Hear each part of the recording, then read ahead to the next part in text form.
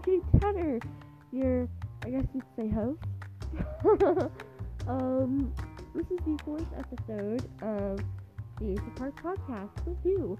I also just created another podcast called Call Me Jade, which is like my name for my YouTube channel, my Star Maker app.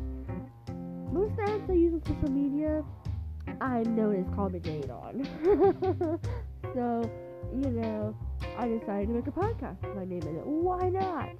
So, if you find that podcast, I hope you do, then you should listen to it. Because, if you like this podcast, I'm sure you'll like my quirky other ones about just random things.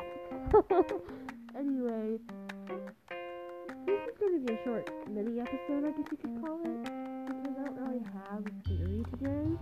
But I just wanted to say, I am another social media app, so I'm called Jade with an H. So that's good. Also, I also think that because of COVID, social media has really impacted their lives in a good way, because now we can't go into to our neighbors and say, hey y'all, how y'all doing? But we can go online to our family across the world and say hey, how you doing? Very simple pressing a button, which I think is kind of neat. Not many people might think that, but I do.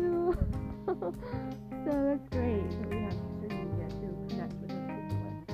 And I just think that connection is very important to living in this world, being a lone wolf is a little alone is very, very difficult. I know that's an experience.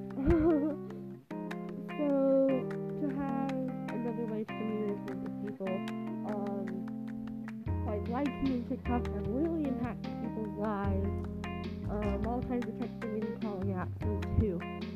It's just, the social media apps of the world, they really help us connect with our inner family, our friends, our circle, Make new friends. I mean, that's great. You can do that online, right? I mean, that's great. You can do that in social media apps. You can make new friends, and you get to post about yourself. Make sure everybody knows you're okay, and that's important too. If no one else knows you're okay and something happens to you, that's very dangerous, guys. And social media is great help since COVID started, So hopefully we'll be through it soon. I don't know, but just hang in there, guys. Thank you for listening.